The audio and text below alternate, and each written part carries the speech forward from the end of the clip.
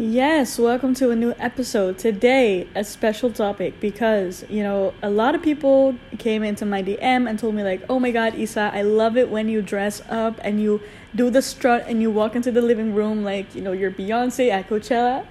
And I love the enthusiasm. I really do. I really feel it feels great to, dress up and just show up as the best version of yourself. And that is so empowering. But at the same time, recently I had so many lessons to learn. It's so great as well when you can switch it up with, looking, how do you say, like a homeless man. I don't know. Like, you dress, you have a spaghetti stain on your shirt. You have a hair clip in your hair, dirty shoes, some old sports leggings. And that was me earlier this week. So, I really go from next level outfits, celebrating the best version of myself, to just embodying the days when you're not feeling that great. And I really think that the way you dress is kind of like a way of showing yourself, I accept. So if you're feeling great and happy and you say, okay, today I'm going to put in the effort to dress amazing, then you're kind of like, okay, I accept this mood. I accept that I feel great and I want to put that out there in my outfit.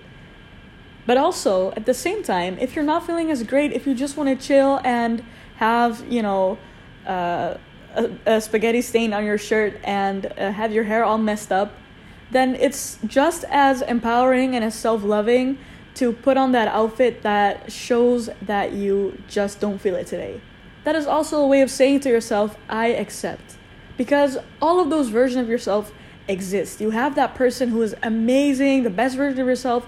You have that version of yourself who is sad, who is angry, whatever it is. I really believe that, the way you dress is kind of like a way of saying, I accept. It's okay.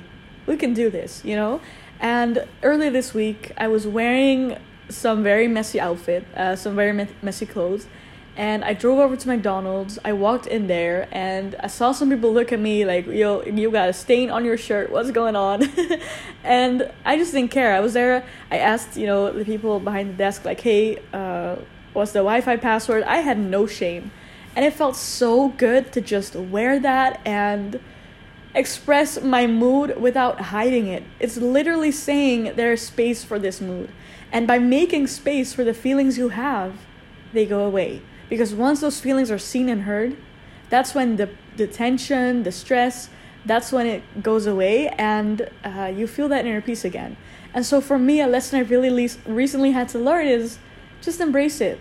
Even though it's hard, even though it's scary, I sometimes, still today, I had some tension in my body and I was resisting feeling it because I knew that if I'd feel it, it would be nasty, but at the same time, it's there anyway.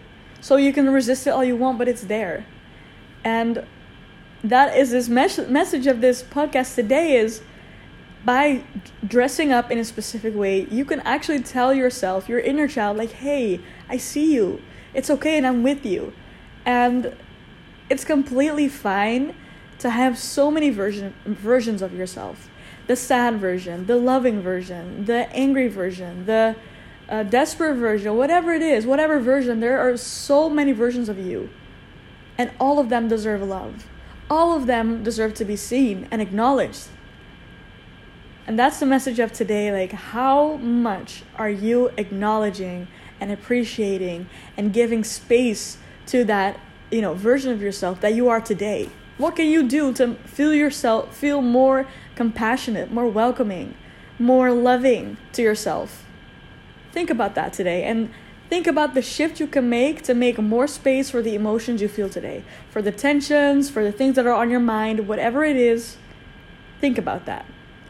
So this is a very short episode. I just really quickly wanted to say this. I wish you all a very good day. May it be filled with love and gratitude and empowerment. And I'll see you in the next episode. Bye bye.